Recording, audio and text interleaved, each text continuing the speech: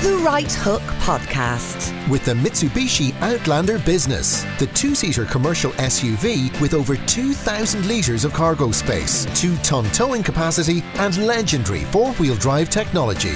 MitsubishiMotors.ie. The show is The Right Hook. The station is News Talk. I'm Bobby Kerr, filling in for George today. I'll be bringing the usual mix of news, comment and opinion. Now, recently, there have been many claims that suggest Ireland is experiencing a two-tier recovery and that rural areas aren't feeling any growth. But one economist thinks that's all a myth and that rural Ireland is prospering despite claims to the contrary. Joining me to debate this is Dan O'Brien. He's a chief economist at the Institute of International and European Affairs. And Michael Fitzmaurice, independent TD for Roscommon Galway. He joins us on the line. Dan, I'm going to start with you. An article in the Sunday Independent yesterday, really challenging the position of rural Ireland. You're saying that really that there isn't a two-tier Ireland. You're saying that, I'd preface it by saying that you're not anti-rural Ireland, but you're saying that the case has been made here by independent politicians and others are overstating the severity of the crisis in rural Ireland. Well, let me say I'm not challenging rural Ireland. I'm challenging the notion that rural Ireland is dying, one of the emotive expressions that has come out, or that the recovery has not gone beyond the N50. Okay. What I'm saying is that we don't have we're a small country, so we don't have a huge amount of good data about our country broken down by county and region, but we do have some. And when you look at all of those figures, employment, unemployment, average per person incomes, population, car sales, house sales, anything that we have that breaks our country down between urban and rural or with the counties or the regions, what do we find? We actually find there's not much of a difference between what's going on in urban and rural areas. And that was beautifully encapsulated with the opinion poll, the exit poll at the election 5 weeks ago. The RTE exit poll asked people, how are you feeling financially compared to a year ago? Better off, worse off, or less well off? Almost no difference between urban and rural Ireland. And that reflects the data. I'm not saying there aren't challenges. I'm not saying that there aren't pockets of the country that have different problems, just as there aren't pockets of urban areas that have particular problems.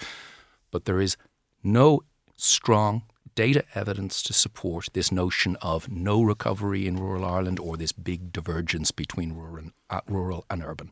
Michael Fitzmaurice, your blood is probably boiling as you listen to this, but can we give us your take about the agricultural budget being cut by 40%? The average farming income is 67% of what it was in 1995, plus many other statistics that you no doubt have.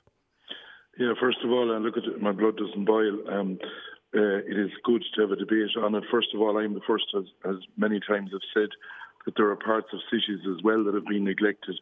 But the facts are that in Roscommon, Mayo and Galway, which is called the West Region for Employment, and this isn't coming from me, these are the stats, in Q3 13 and in Q3 15, there were 4,500 less people employed. It would do Dan good to actually drive to some of these towns where people talk at the moment around Ireland about minimum wage. They're not even earning the minimum wage. People leaving their doors open in small shops and small pubs 15, 14 hours a day trying to survive. And farmers, with the income loss they have had, Dan can tell you the amount of leader funding that has been basically cut since 2013. And I'll give you an example. Does Dan think that a child maybe with special needs maybe in a wheelchair in Dublin, they can get public transport? Where you go down the country, there is no such thing out in rural areas. Or I've met last week a school principal where a youngster that needed broadband within the school. If you were in the city area, you would have real good broadband, and down the country, you have none. All we are asking for is a leg up, an even playing field. We are not saying, there are parts, and Dan is correct in this, there are some towns, we call it like Westport, there are places in Munster where, say with Glanbia and that, the milk has increased, but in the general context of the smaller towns in rural Ireland and out the country in rural Ireland, people are suffering, people are on their knees, and things have got worse. There is no point saying they've got better. We are on the ground day in, day out. You can do a poll of 1,000 people. It can go up and down by 4%. The reality of it is you talk to the people on the ground, and they will explain to you what is going on in rural Ireland. It can be resurrected. I have no doubt about that. It needs a bit of a leg up. This can be done. Okay. You've seen it yourself, Bobby, with post offices, Garda station closures, a lot of centralisation of services. Do we think it's right to bring someone for cancer treatment from Donegal to Galway? Do we think that's a good idea, 340 or 50 kilometres to treat them? Okay. Is this the Ireland that we want, or do we want a different Ireland to have 4 or 5 hospitals within 5-mile radius in Dublin and have another person 380 kilometres going for the same treatment? Okay, thanks for that, Michael. Dan, drive to Sligo as I did at the weekend. Go to places like Longford, go to Athy, go to Youghal. I could mention hundreds of them. Absolutely. And these towns are dying on their feet. And I see it when I go out of town as well. There are difficulties, but I also know in the part of Dublin 8 where I work, there are really, really serious problems as well. This is not. I don't want to make this an emotive issue or a town versus rural type of debate. Sure, and what I'm saying is, the deputy there mentions a leg up. There are many, many projects and areas of the country and groups in society who could do with a leg up. My point is that when we formulate government policy, we do it on the basis of the best available evidence, and we don't favour one group over another simply because that group is more articulate or better able to shout. And we certainly don't do it in behind closed doors where some groups of elected representatives are able to extract from a political party favours for their constituents purely for reasons of political expediency. That's the point I'm making. It's not against anyone. It's saying we have very limited fiscal space, to use that expression people may be tired of hearing. We all know that. The question is, when we allocate the small amount of available money that is there, that we do it on a clear, transparent basis, on the basis of what is most effective to the people who need it most. So what you're saying is that we shouldn't take from one group in society and redistribute it to others? No, I'm saying exactly that. I support that. Just as I support the idea that those of us who have jobs and are better off will help people who do not. I am in favour of a European welfare state and redistribution from richer people to poorer people. I am also in favour of redistributing from urban to rural because in the nature of the modern economy, urban areas generate more wealth. That's just how it is. And I am absolutely in favour in our society that we have solidarity in our society, that we do transfer from urban to rural, but we need to make a strong case for it and we need to have it based on transparency and good evidence. Michael, do we need to be careful here that we don't pit rural, as Dan says, the rural and urban divides against one another? The first thing, Bobby, if you heard me when I started off, I said there are areas in a lot of cities, and it is these same economists, when they were drawing up a way forward for Ireland and for Europe, that planned some of this out. And what we have had is because of an influx of people into some of the major cities, for example, Dublin, that we have the people that are on the lower incomes basically not being able to afford accommodation. And the more people you magnate into an area, the bigger problems you have. I am a believer, and I'm not this parish punk type of politician that Dan may refer to. I believe that we need regional development in all areas. Okay. I believe that we should have fair broadband in be it Dublin, be it Galway, be it Donegal, be it Cork. I believe that we need an even cap payment system, which actually isn't a bigger budget, because it wouldn't be a bigger budget. I believe that we should have this, in fairness to give regional development, you need proper infrastructure in different parts of the country. Because what you have to remember, Bobby, is that in all the major cities, one time ago, there wasn't 100 years ago or 80 years ago, there wasn't that many people living in some of them.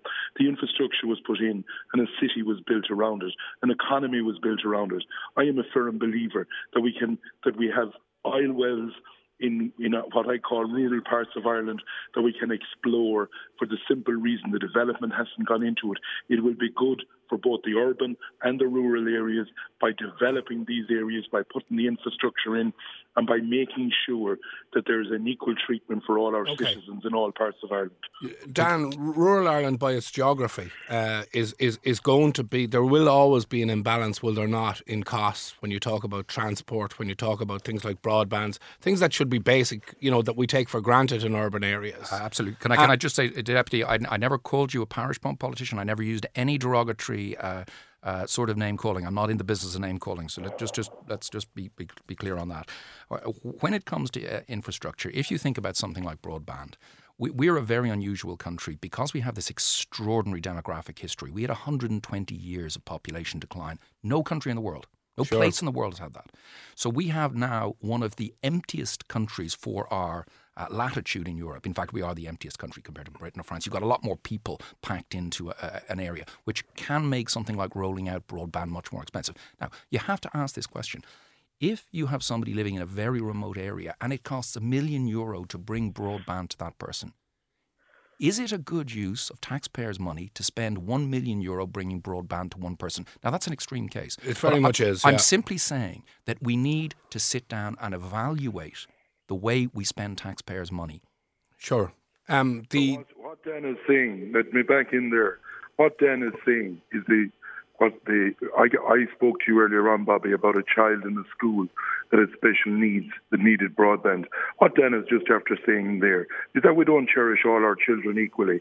If it is economically viable, we make sure that a child with a disability, where it is economically viable, we put in the infrastructure. And where it's not, leave them and let them, whatever happens, happen.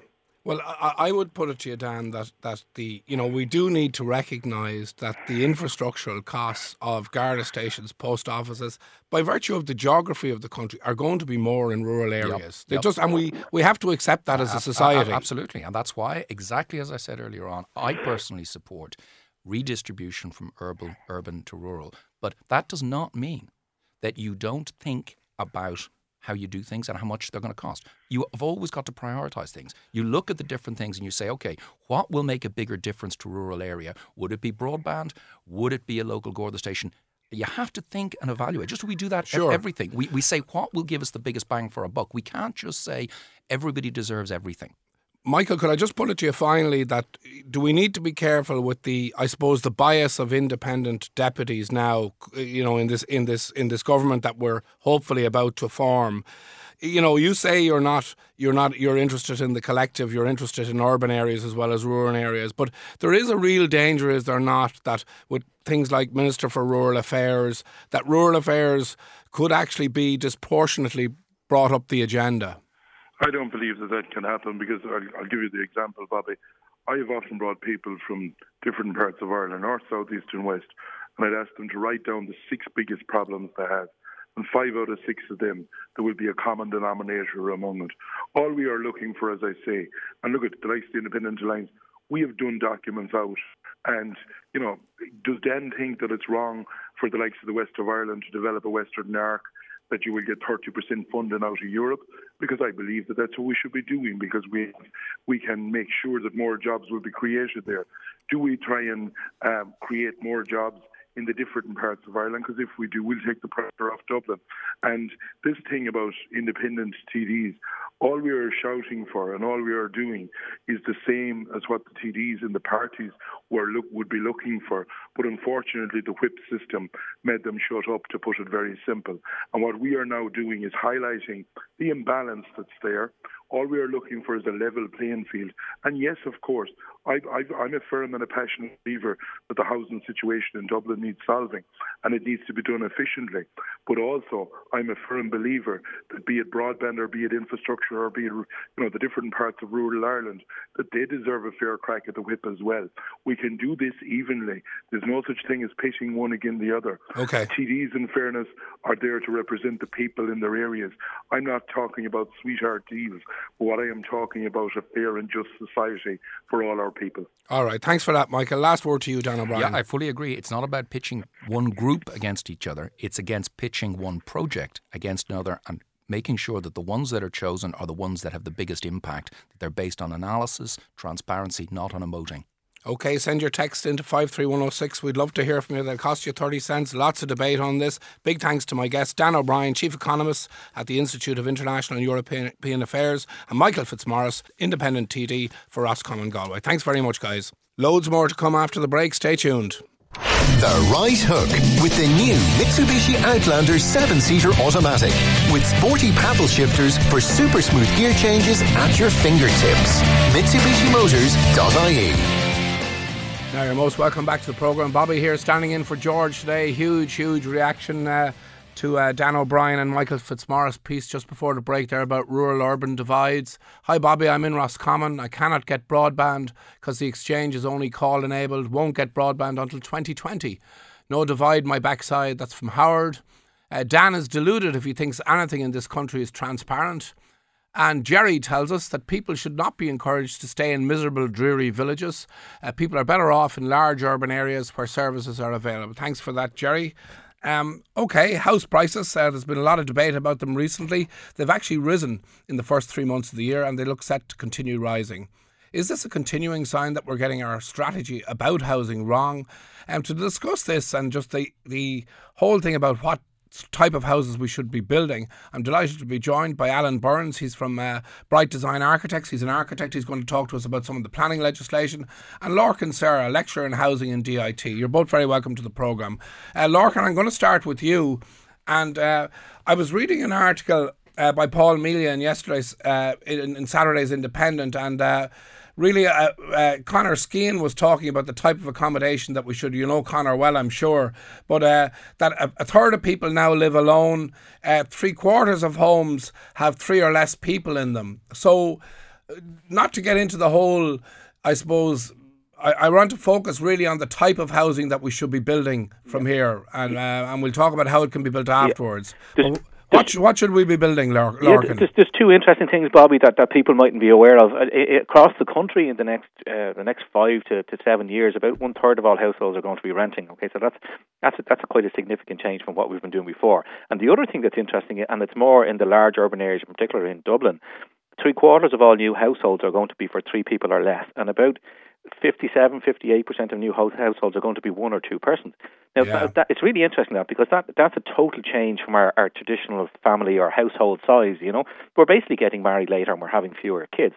And that's a normal process in countries as they develop and become wealthier, that people delay, they have a career for longer. So anyway, we're having smaller families. And so the traditional 3 and 4 bed semi-D of 120 square metres or 110 square metres on housing estates all over the country, they're not really what we need anymore. We need much more kind of compact. Now, compact doesn't necessarily mean smaller, but we need more compact ways of living, and we need appropriate kind of apartment and house sizes to fit the new kind of household size, if you know what I mean. Okay. So the problem we're going to run into now in the next few years is that developers have lands where they have bought lands very expensively over the years. And the quickest way to make a profit, the most profitable housing that you can build, are 3 and 4 bed semi-Ds. And Adamstown is a great example here, where the developers who own the land want to turn apartments back into 3 and 4 bed semi-Ds because they can make the most profit of it. But actually, that's not really what we need anymore. Okay, so yeah, it's interesting you say that, about what we need, but what we need and what we want can be 2 different things, and it's a good point, Bobby, but sorry to cut across you. It's a really interesting point there, because one of the things that we have a real problem with apartments in Ireland, and nobody regards them as a serious way to live. And one of the reasons they don't regard them as a serious way to live is because the offering that we've been given over the years in apartment living has been really poor. Yeah. We have been offered rubbish in terms of size and quality and insulation and heating and noise in particular. And the real killer for people is the way these apartment blocks have been managed and the management set up around them. It's a real nightmare.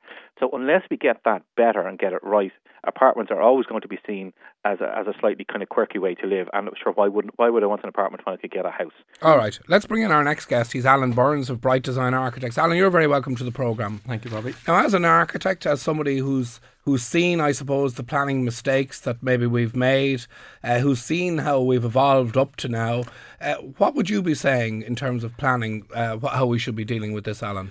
Well, I think planning is all about long-term strategy, and I think in this day and age we tend to have a bit of a focus on how to fix something very quickly, and I think building and planning the 2 don't go together. Yeah. I mean, you need to think long-term.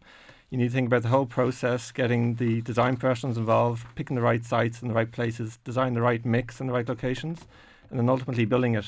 And I think the solutions that are being touted these days are much more about sound bites and how to get the quickest housing solution to solve the homelessness crisis that we have, rather than are we building the right thing. And I think Lorcan touched on that there as well. And I think there is a cultural psyche here of right or wrong, everyone must own a property. Property is king. And And there's also this mindset that apartments, with them come all of the issues that we have, say, when you associate Ballymun and all the problems that had back in the 50s and 60s. And also people also have a mindset about how they like to live. They like to have cars. They don't like to think that they're going to have to get a bus or a train to where they have to go. And I've plenty of people who, it all sounds very admirable talking about this, but I think many people just want the easy life. And particularly in a country like this where we don't have the infrastructure, it's very difficult to convince people to change to apartment living. What about Larkin's point there about the increase in people renting? Should that influence what we're building?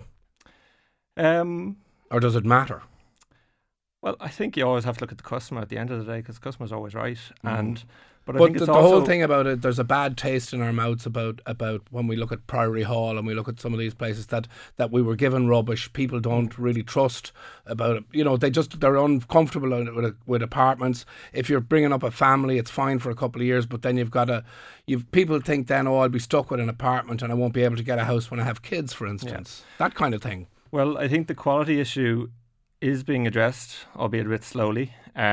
There has been new building control legislation, which is slowly bringing about a sea change in that. It'll take a long time to convince people of the mistakes of the past that have been addressed, and that's not going to be repeated.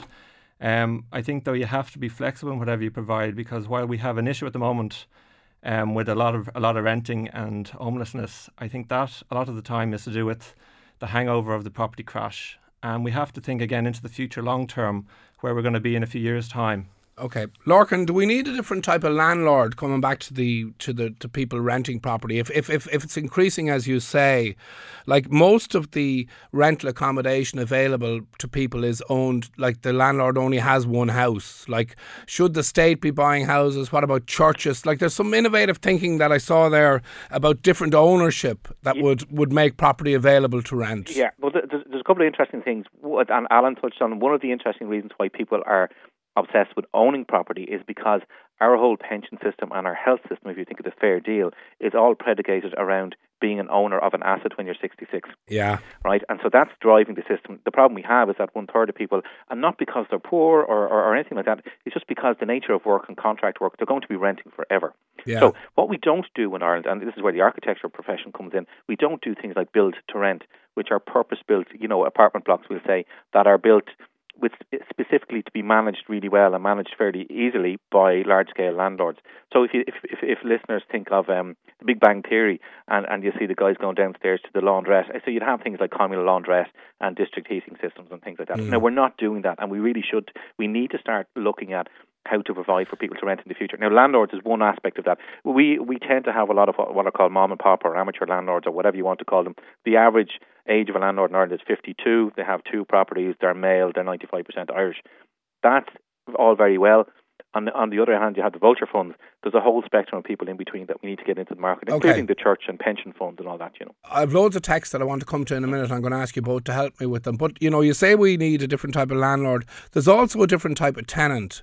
People would have associated renters before with students, with the unemployed, with, immigrants. Immigrants. But now, the CEO of Google can be renting a place for a year, or the spectrum of people actually renting has widened so much. Very much so. So you'll find, and that probably is back to the point about the different type of work out there. A lot of work is nowadays on contract. And the media is a great example of this, where people are on 3 or 6 month contracts. But even Google, you might be on a 4-year contract, so you mightn't be able to get a mortgage to buy somewhere. So you'll find very well educated and well paid people who are having to rent, and they don't want maybe to rent from a mom and pop landlord, even though there's nothing wrong with it really. They want a professional service with maybe an office on site, and if the light bulb goes, they're able to go downstairs and get them to fix it, and they're willing to pay for it. And that's a two-way street, that people who want to rent long-term need greater security. They need, we need to give them some security. You want to come in there, Alan? Yes. Just thinking, clearly there is a demand there for the young professionals coming in, but I think we have a more immediate demand of the people who have lost their homes or can't get onto the property ladder, be it on rental or fully owned. And I think quite often we have the housing stock there. We just don't. We have the wrong people living in the wrong places, or stuck in the wrong place, or not in any place at all. And I think we need a system of trying to make connections between those people. We can quite easily find a house in Florida to swap with a homeowner with our own, but yet we can't swap houses with people, in our immediate cities and locations. There could be plenty of people, I'm thinking young people with families stuck in apartments that were built in the 1990s in the city centres, older people who are approaching retirement out in the suburbs. Both would love to be in each other's houses. Yeah, but there just doesn't seem to be a mechanism to make that happen. We have social media that can connect strangers or people you haven't seen in 30 years, but can't connect the people that need to be connected. And the regulations play a role here as well, as Alan will know, as being an architect. If you think about all the empty spaces over shops that are littering places like Dublin and Cork, and one of the reasons that say I couldn't buy an apartment over a shop is because of fire regulations. Will preclude me or preclude the owner from selling it to me, or me from buying it, or I'd never get a mortgage.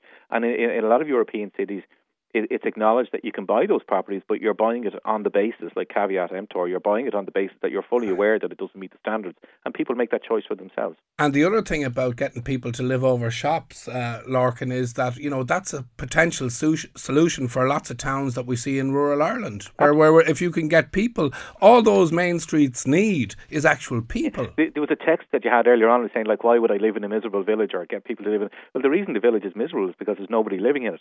And the reason that it doesn't have a bank and, the doctor's surgery is closing and the Garda station is closing is because there are so few people living in it. Yeah. It's when you get back into that idea of kind of consolidating, and I don't mean in big cities, but even in like, there's no point in complaining about your village losing its services as you live in your house 2 miles from the village and are driving everywhere. If you really want to make a stand, it's also much easier. The point about broadband earlier on was, like, broadband is going to be the saviour of rural Ireland, I think.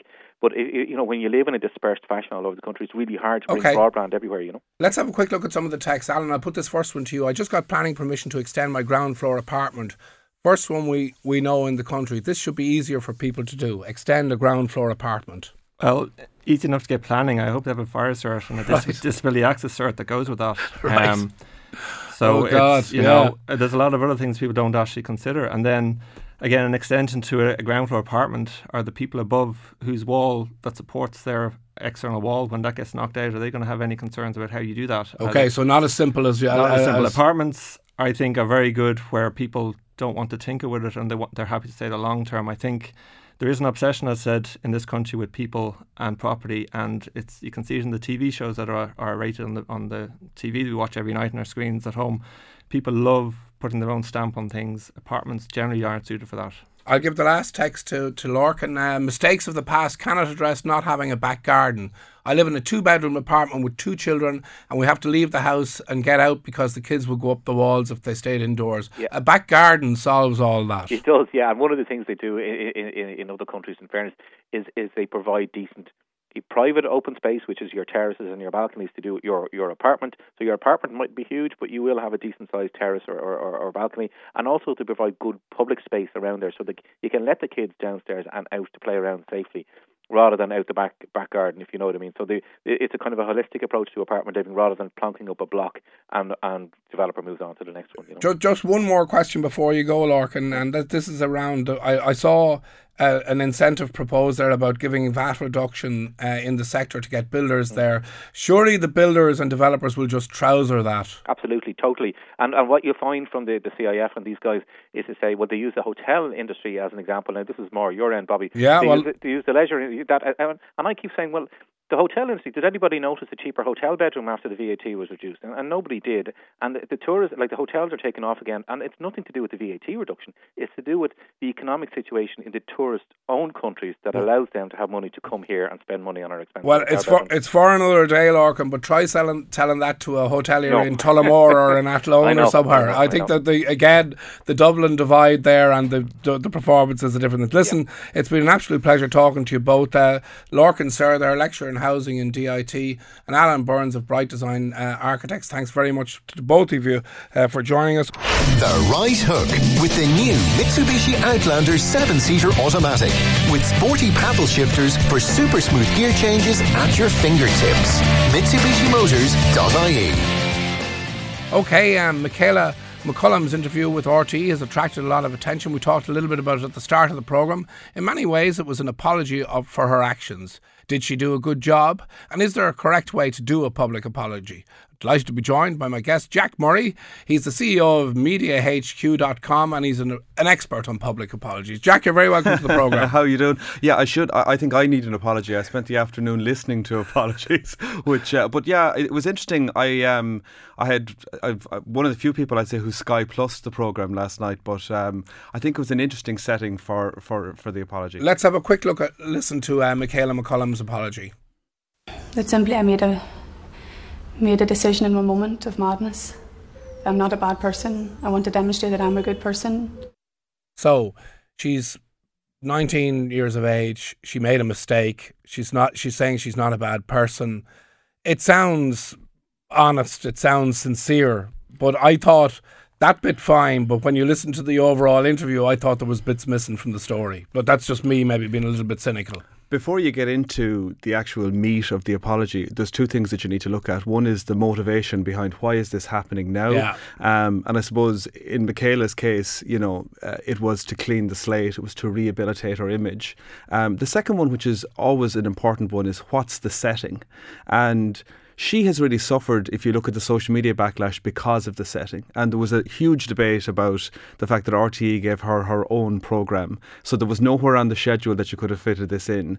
So 1-0 down from the start before you even open your mouth that it's public service broadcasting. And there was a huge, on my Twitter feed last night, there was a huge groundswell of opinion. And where do you sit on that argument around RTE putting out, regardless if a third party recorded it? That's immaterial in my view. Look, it's RTE put it out. As a younger man, Bobby, I used to be high-minded about the media I consumed. I used to tell people that when I bought kind of glossy, trashy magazines, they were for somebody else. But I'm actually old enough now to say that, I buy these things for myself. I Sky Plus'd it last night because I was going to watch it this evening, and I watched it on the player today. So, the reason it was being done, I know people who work in scheduling in RTE. When the numbers come out, they will be huge. Was it public service broadcasting? It was journalism. People were interested in the story. And what about the apology? Just staying with that, because that's what we're talking here is public apologies. So she made an apology. As I say, it sounded sincere. Having listened to the whole interview as you've done twice, was there bits left out? Well, one more point before we get to the was she paid? Well, one more. There was a couple of parts in it. There was obviously, I would imagine, and my opinion on this is there was some sort of an agreement done on the rigour of the questioning, because it wasn't Bobby Kerr, Jeremy Paxman type grilling that she got. But the other interesting thing about public apologies was her appearance. Yeah. So she had an image makeover that upset an awful lot of people. Yeah. And that was kind of hugely referred to. So somebody said, they'll wait until they see whether she pops up on Celebrity Big Brother. Is this part of a ploy to get a book deal? But when you get into the meat of the apology, actually, it was quite good. Yeah. She was contrite. She addressed the issues. She said she was sorry. I think you're right. I think your point about what happens next is interesting, because I think people will consider the apology in that context. One point about it was, and some of the other examples that we will get to discuss have the same characteristics. It lacked a certain emotion. It lacked a certain empathy. So it was quite robotic. So she was saying the words. Was she feeling them? Was she overcoached?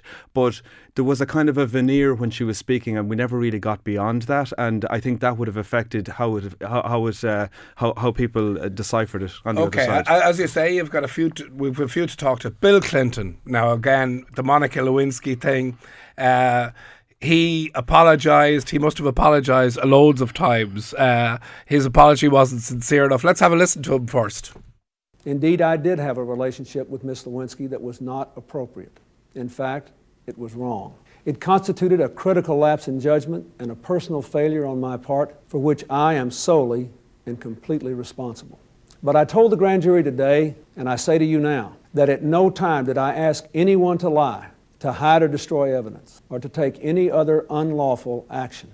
And he said later, I'm having to become quite an expert in this business of asking for forgiveness. So the other thing that he said later, which is in the realms of past the sick bag, if you ask me.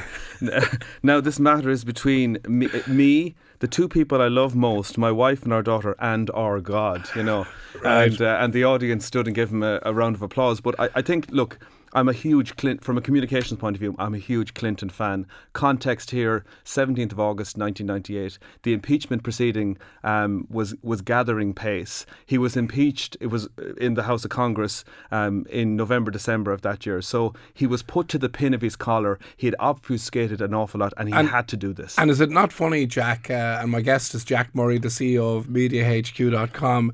Is it not funny, Jack, that after all these years, if you mention Bill Clinton, the first association people have with him is Monica Lewinsky? Well, it's funny. I wouldn't necessarily agree with that. I think Clinton he did a lot of good, and notwithstanding the fact.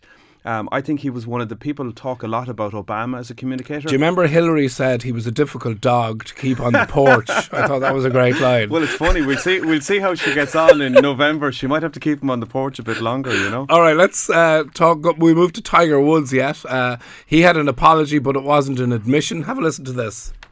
No, we don't have Tiger Woods. So Ellen Nordegren, she basically came out with a golf club. Do you remember all this? He reportedly was with a girl called Rachel Usatil, a cocktail waitress named Jamie Grubbs.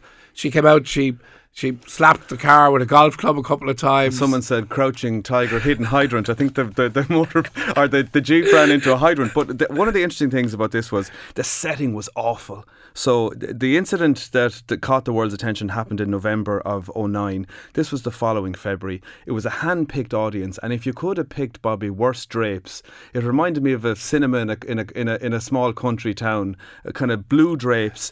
He was very flat. It was a very cynical exercise. It was such a cynical exercise, and it was also quite bizarre. So he was very flat in tone through the whole thing. He managed to have a pop at the paparazzi. He then went into this really bizarre kind of segue about his Buddhism, which didn't seem... And he finished up by thanking the people at Accenture. I thought she really behaved with, given the position Ellen was in, I thought she behaved remarkably well. She basically stood above it all and she left him. She did, and I think the interesting thing about the apology as well was it was all about control. Yeah. So there was a hand-picked audience. There were no questions. It was 13 minutes, and you'd be nearly asleep at the end of it. All right, let's go to Lance Armstrong. He was good as well. Have a listen to this. You overcome the disease. You win the Tour de France 7 times. You have a happy marriage. You have children. I mean, it's just this mythic, perfect story. Yes. And it wasn't true. Was it a big deal to you? Did it feel wrong? At the time? Mm-hmm. No. It did not even feel wrong? No. It's scary. Did you feel bad about it? No. Even scarier. Did he use the word sorry? I don't think he did. It was interesting. He picked Oprah to do the apology, and he had spent a couple of days with her. But everything about the context was interesting as well. In that he was about to be the U.S. Drug Administration were after him, and he picked Oprah. They went into a very quick shotgun yes and no. Did you take performance enhancing drugs? Did you take EPO? And then his body language. He said what he did wrong. And it's interesting. I looked this up before I came in. A sociopath is defined as a pathological liar who lacks remorse, is manipulative and superficially charming, and who fails to take responsibility for his actions. And that's what that whole episode kind of it rang of. Our final one is a bit closer to home. It's Enda Kenny setting the story right on who the whingers were. This was a local issue. I wasn't referring to members of the public anywhere, nor indeed my own county and my own town. I was referring specifically to a number of full-time professional politicians at the Fianna Fáil party who've constantly talked down their own town, who constantly scaremonger. If any offence was taken by the public, then I regret that. Obviously, I'm speaking specifically about Fianna Fáil politicians. So if you're explaining, you're losing. It was interesting. Some of the context to this that I found quite humorous was it was at a rally in Castlebar, and his colleague and not often his friend, Deputy Michael Ring, was up before him, and because it was so close to the election date, Michael Ring decided he'd be all presidential and was giving the message and was all on song. And then he said Enda gets up and starts rabble-rousing the crowd, and he said if anybody walked in they would have sworn Michael Ring was the Taoiseach and Enda was the backbencher. He got a number of opportunities to apologise. So he made the mistake. The next day he was asked was he sorry, and he said no, there's some people and they wouldn't know sunshine if they saw it. and he completely dug himself in Yeah. until a point where he did his interview with Brian Dobson, and he said, I would first like to apologise to the people of Castlebar. And someone said to me, if he landed from the moon 3 weeks previous and someone played this clip to him, he'd say, what have I done? So in one line, the message is, if you're making an apology, what should we be saying? You should consider the context. Should consider the motivation behind it, and you have to be contrite. You have to address the problem. It has to mean something. It has to come from the heart. And if it does all of that, it should connect with people. Jack Murray, CEO of Media HQ, thanks very much for that. A great analysis there on how to give the proper apology.